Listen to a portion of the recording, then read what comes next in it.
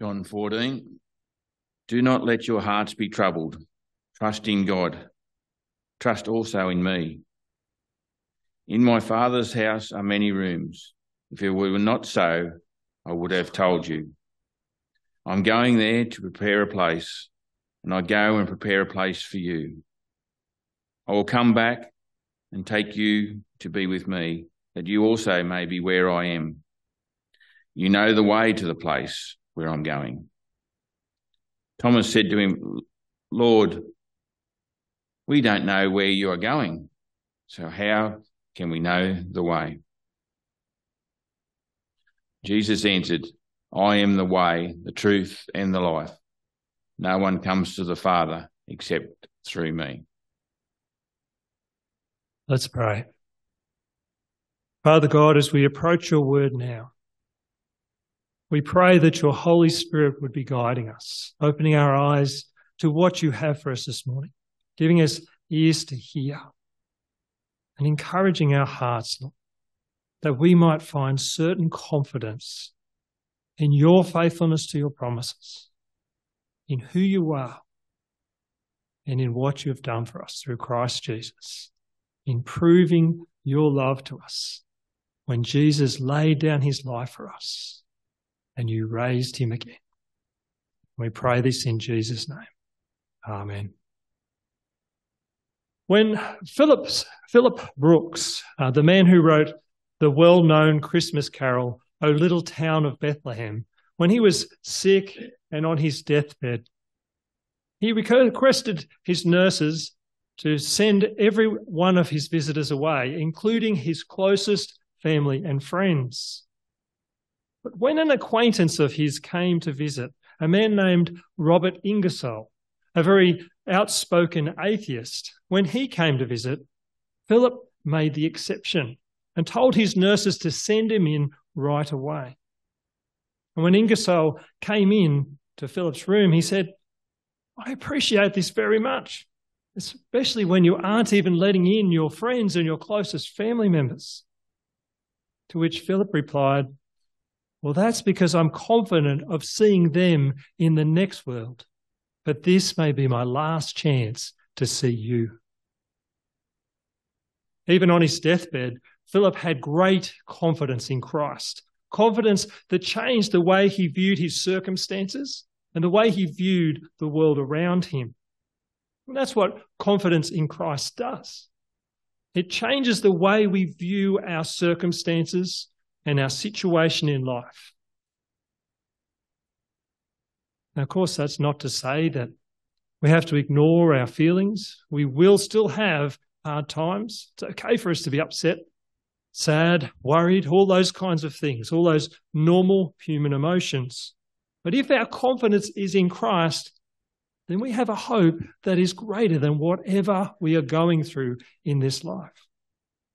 And in the verses that we're looking at today, Jesus is reminding firstly his disciples, but then also all who follow Jesus of this hope, as he encourages those who trust in him that he is the ultimate hope, that they can have confidence in him even when their hearts are troubled, because God is always faithful to his promises.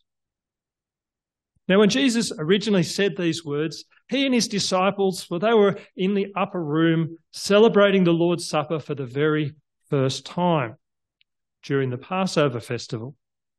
Now, during that meal, Jesus predicted that Judas would betray him, that Peter would deny him 3 times, and that he would soon lay down his life. And so it's not hard to imagine at all why his disciples were starting to be troubled.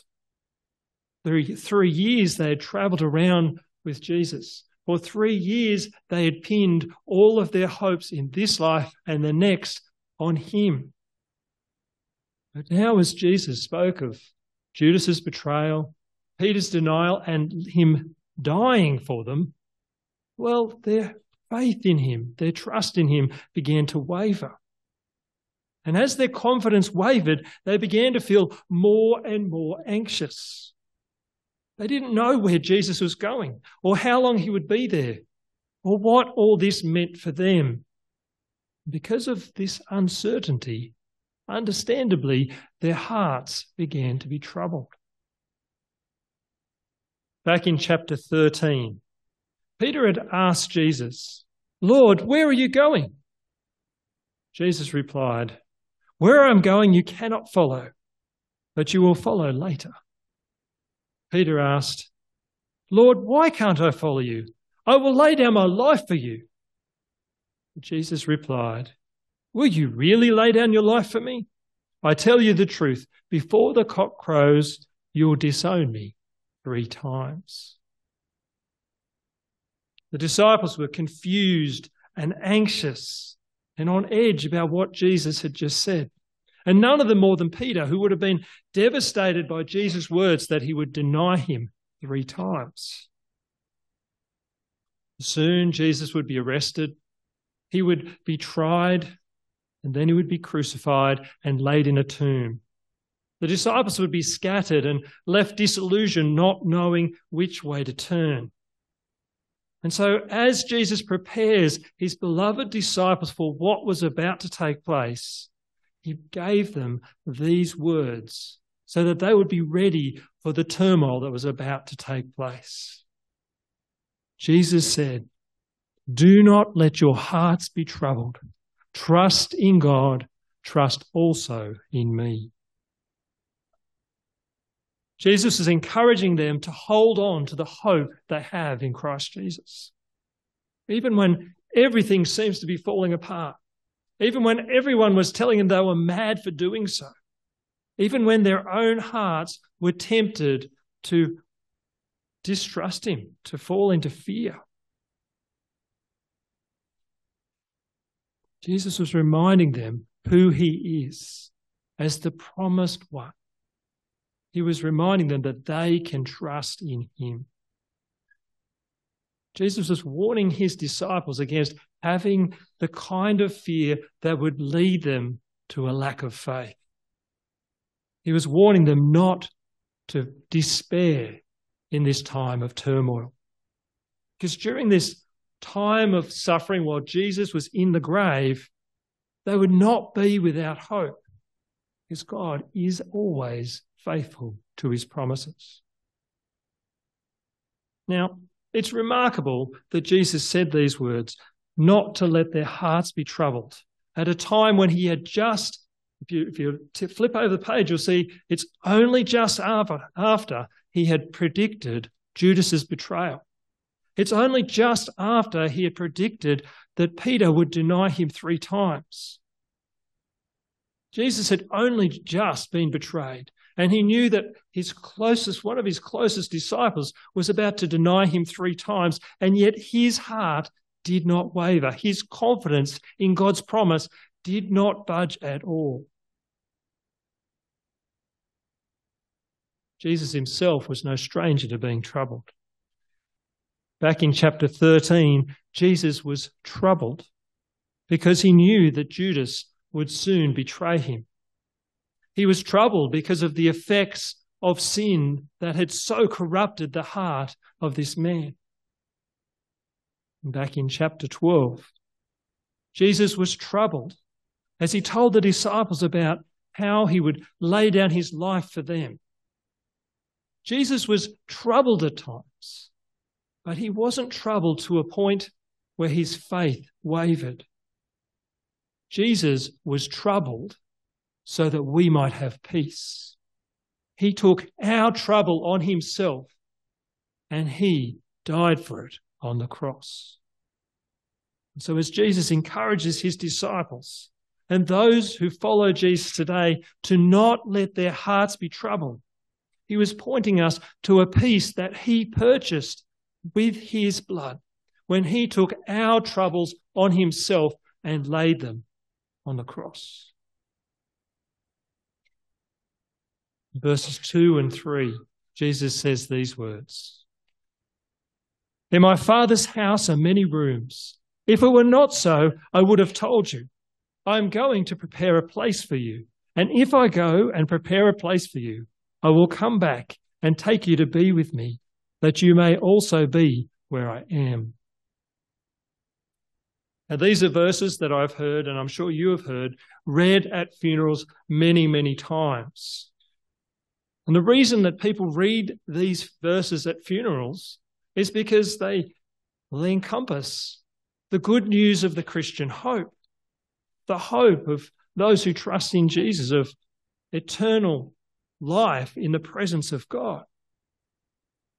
Jesus knew that the victory that he would achieve on the cross would feel like defeat to the disciples as he lay in that tomb.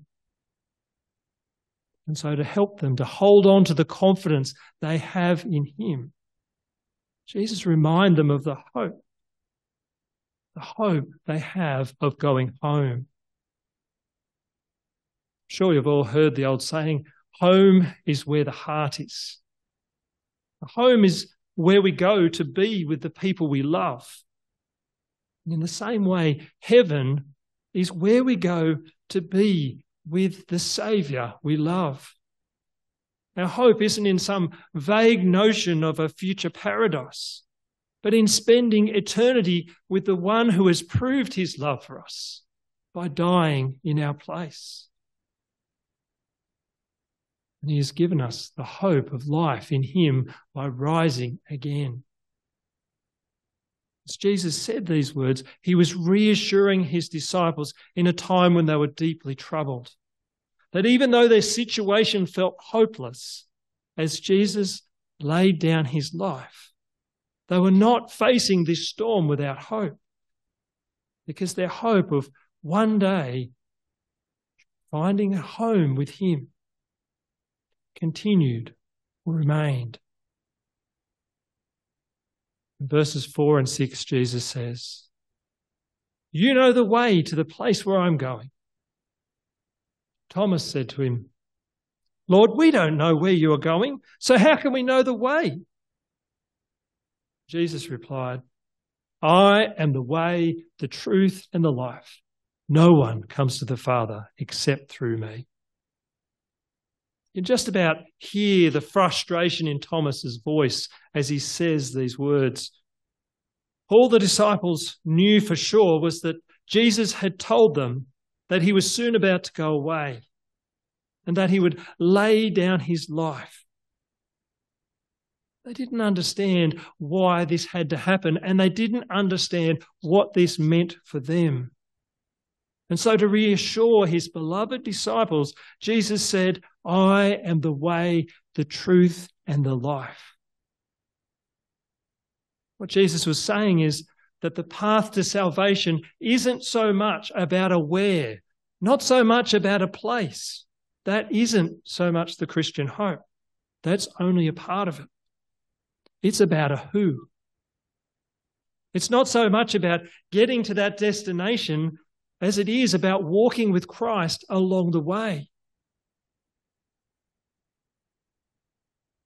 When Tamara finished school and began studying at Business College in Canberra, I drove from Forbes to Canberra just about every single weekend to spend time with her.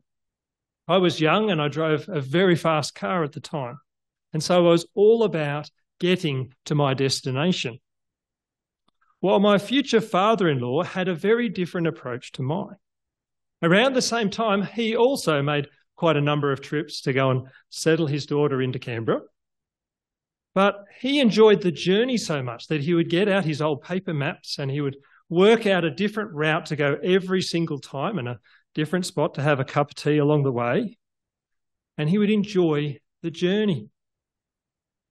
I was all about getting there as quick as I could, while he was content to take his time and enjoy the journey. And that's what Jesus is talking about as he says that he is the way, the truth, and the life. He is not only the destination, but he is with us along the way. He is the way into a right relationship with God. He is with those who trust in him right here and right now. As we travel along this journey, he is opening up the truths of God's word through his Spirit right here and right now. And he is giving us life in him, not just for eternity, but right now. We can have confidence in our future hope of life forever in Christ. Because that hope is not only a future hope, but it's right here and now. Jesus is the one and only way to the Father. There's nothing less than God himself laying down his life in our place could have freed us from the guilt of our sins. A Welsh poet and pastor named John Dyer once wrote, "A man can go to heaven without health, without riches, without honour, without learning, without friends, but he can never go there without Christ." Jesus is the way, the truth, and the life. And so those who trust in him can have confidence of the eternal inheritance that is waiting for them. They can have confidence that God will hear their prayers day or night whenever they call out to him. And they can have confidence because this hope is not only a future hope, but it is right here and now. It's completely understandable that the disciples were troubled by Jesus' words. They had invested much of their life, 3 years of their life, into this hope. They had left heaps of things. They had left family, they had left friends, they had left their employment, all for the sake of the gospel, all because of this hope.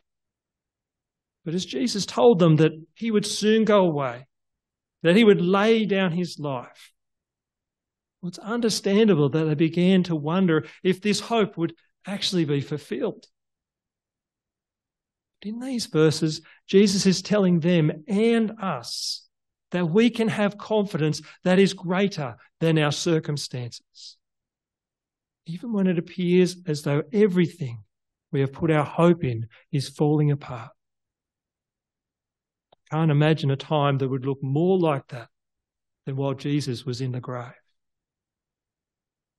Jesus was able to reassure his disciples that they could hold on to this hope, even when it looked like everything had fallen apart. Because Jesus is not just our future hope, not just our destination, but he is here with us along the way, showing us the truth in his word, giving us life in him now. So today, whether you are troubled or whether you are rejoicing over this wonderful hope, know that we have a hope that cannot be taken away.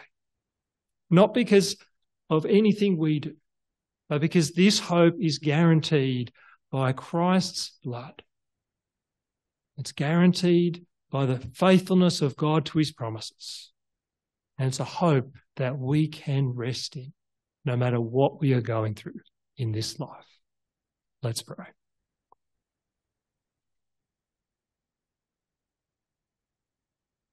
Father God, we thank you for the hope we have in Christ Jesus, the solid rock that will not be blown away or to and fro by any storm. Lord, we thank you that even though we waver, even though we lose sight of this hope, your hope remains.